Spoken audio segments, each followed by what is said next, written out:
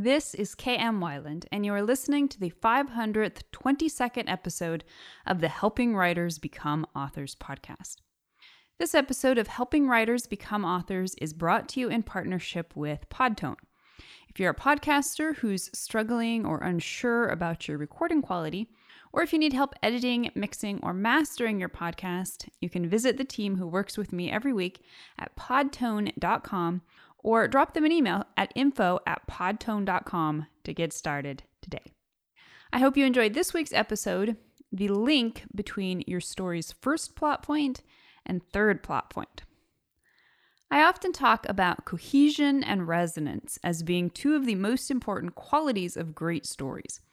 Many factors are involved in achieving these effects, but one of the subtlest and yet most powerful is found within the structure of story itself. And this is the hidden circle of story structure in which all the important beats in the first half can be seen as foreshadowing for their partner beats in the second half. Over the last few weeks, we've been examining the idea that story structure can be viewed not just as an arc, but as a circle.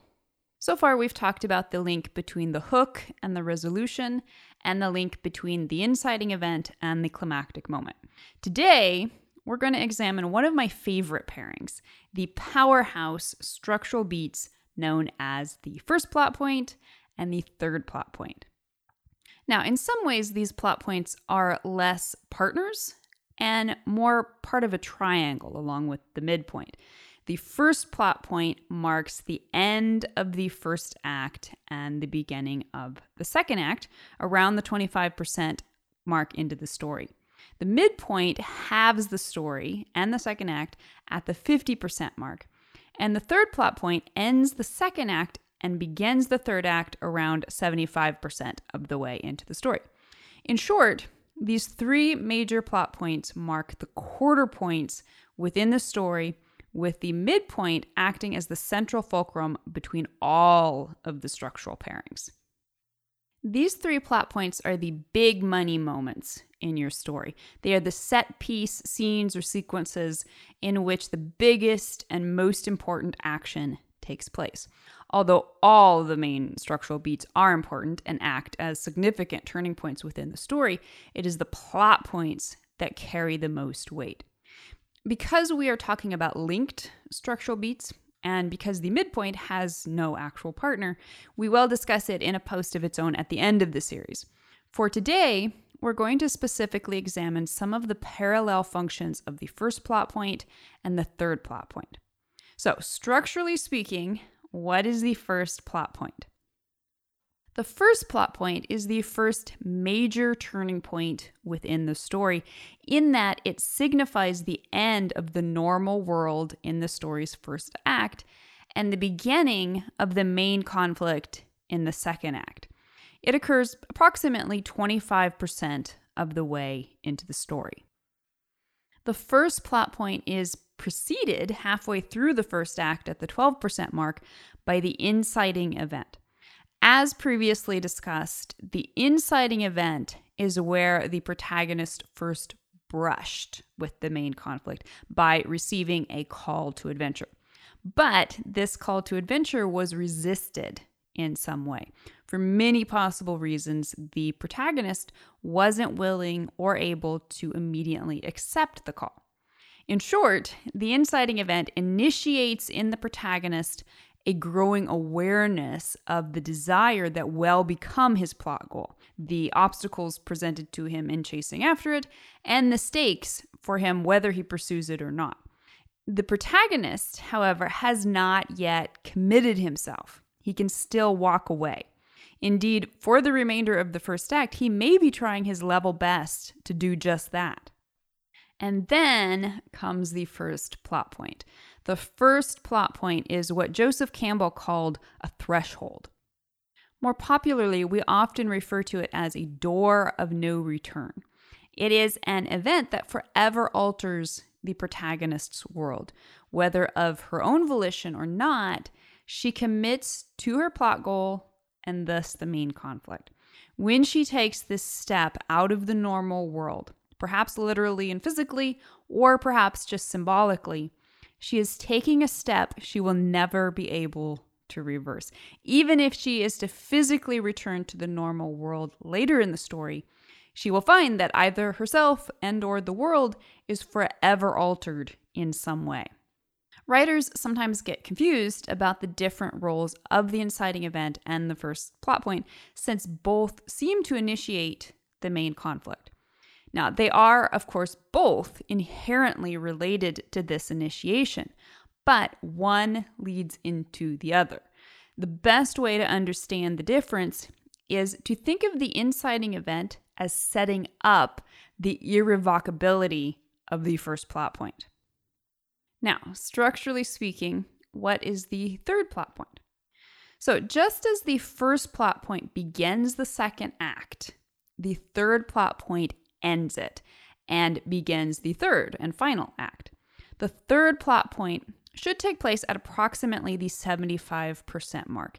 It signifies a final major turning point, this time into the ultimate confrontation between the protagonist and the antagonistic force to decide the outcome of the conflict and whether or not the protagonist will gain his plot goal.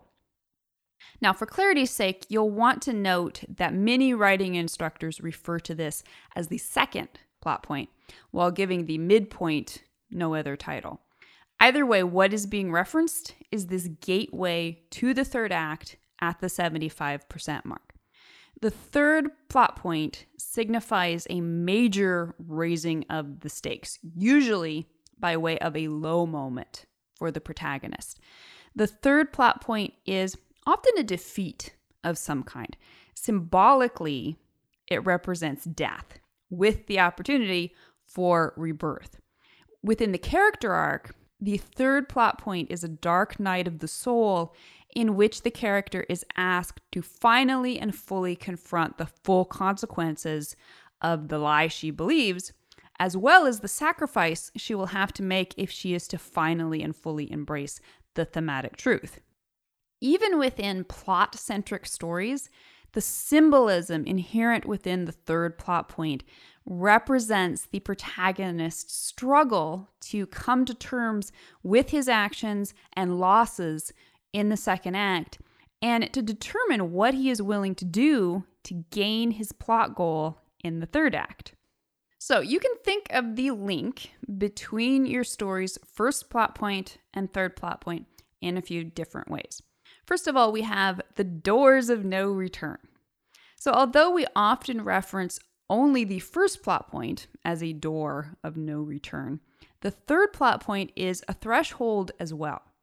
In many ways, the third plot point is simply a deepening, a further up and further in of the first plot point's departure from the normal world. But it is also a clear threshold of its own, specifically in its representation of death and rebirth. The third plot point is an entry point to not just physical transformation, as when the hero leaves his home on a quest, but personal transformation as well. The first plot point may take the protagonist to a new place, but the third plot point makes him into a new person. The first plot point engages the protagonist with the main conflict in a way he cannot disengage from. And the third plot point pushes him into a final confrontation, which he has no choice but to play out to its end. For example, in the Western 3:10 to Yuma, the first plot point sees protagonist Dan Evans leaving the normal world of his ranch on a dangerous mission to deliver outlaw Ben Wade to the train station in the town of Contention, from which Ben will be returned to the Yuma Penitentiary. Once Dan agrees to escort Ben, he can't take it back, both because of financial stakes and because of the danger represented by Ben and his outlaw gang. Third plot point then offers an even more dire threshold when Dan and Ben arrive in the new setting of Contention, only to discover it is a lethal trap, which Dan must fight his way through in order to get Ben to the train. The next link you can think about is the death-rebirth symbolism. The third plot point is traditionally thought of as symbolizing death and rebirth. But in fact, the first plot point represents this too. Sometimes the first plot point may feature death just as literally as the third plot point, since some sort of death, whether of a loved one or a former way of life, is often the catalyst that raises the stakes and propels the protagonist into stepping through that first threshold and into a commitment to the main conflict in the second act. For example, in Children of Men, the protagonist Theo's estranged wife is shot while escorting the girl Key to safety. This death of a loved one permanently engages Theo in the conflict, which he had previously resisted as he carries on his wife's mission. The third plot point doesn't feature a significant death, but it features the threat of death, both via Theo's scheduled execution and Key's kidnapping. And finally, we find another link in thematic pivots.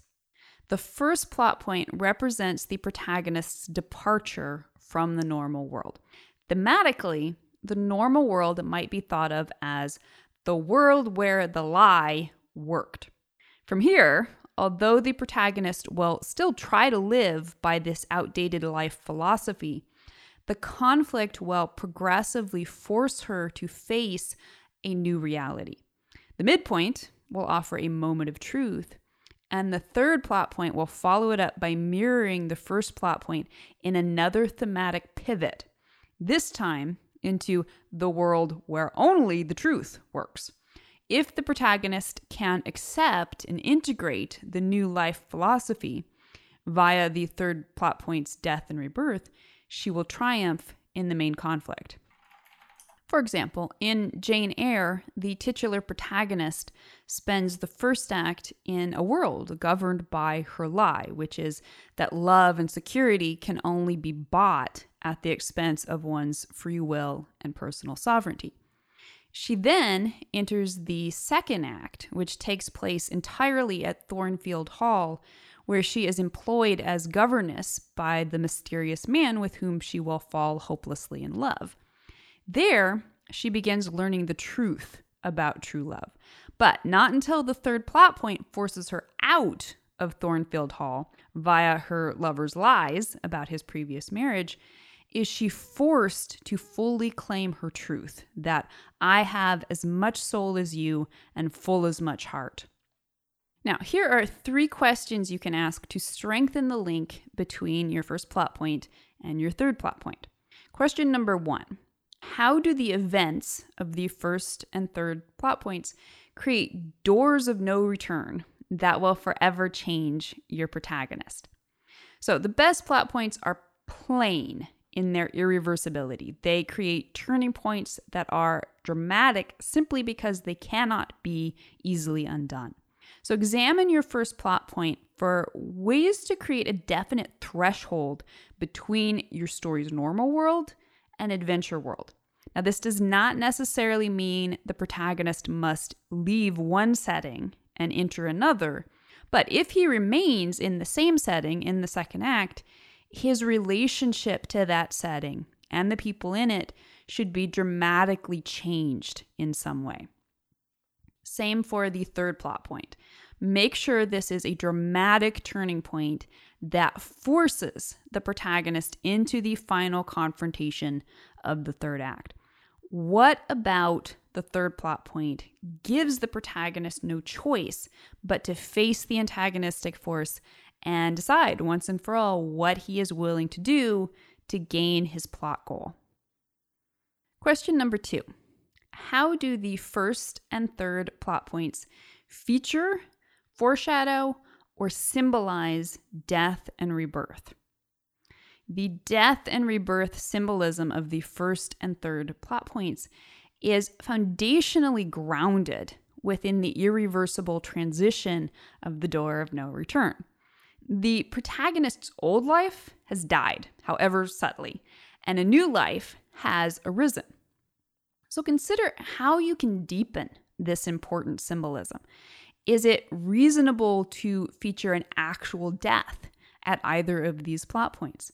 You may also choose to utilize quote unquote lesser deaths, such as the death of a relationship, job, or even ideal.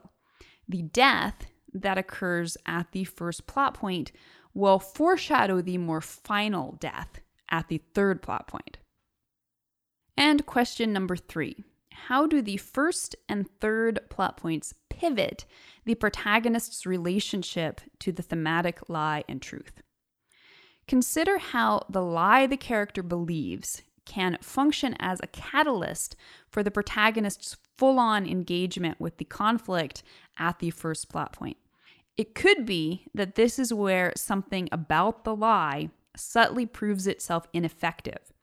Or it could be that the protagonist chooses to engage with the main conflict in order to defend the validity of the lie. Likewise, how will the third plot point represent the death knell of the lie, either because the protagonist rejects it in exchange for the truth, because the world around her rejects it, or because she insists on holding on to it even though it has proven its ineffectiveness. So next week, we'll take a look at the important similarities that link the first pinch point and the second pinch point. In the meantime, I hope you'll stop by the site and chime in on this. What are some important parallels between your first plot point and third plot point? If you'd like to be part of the word player community over on my site and join in the conversation on this subject, be sure to stop by the website at helpingwritersbecomeauthors.com. You can always find a transcript of the most recent podcast and add your voice to the discussion by visiting the first post on the site's homepage. And don't forget that if you're looking for an older post, you can always find those by putting the podcast title in the search field at the top of the right-hand column. If you enjoyed this podcast, you can subscribe on Apple Podcast, Spotify, or whatever your favorite podcast platform may be. And if you'd like to support helping writers become authors, I would totally appreciate it if you'd consider taking the time to leave a quick rating or review on your site of choice. Thank you so much for listening to the Helping Writers Become Authors podcast, and be sure to check back again next week.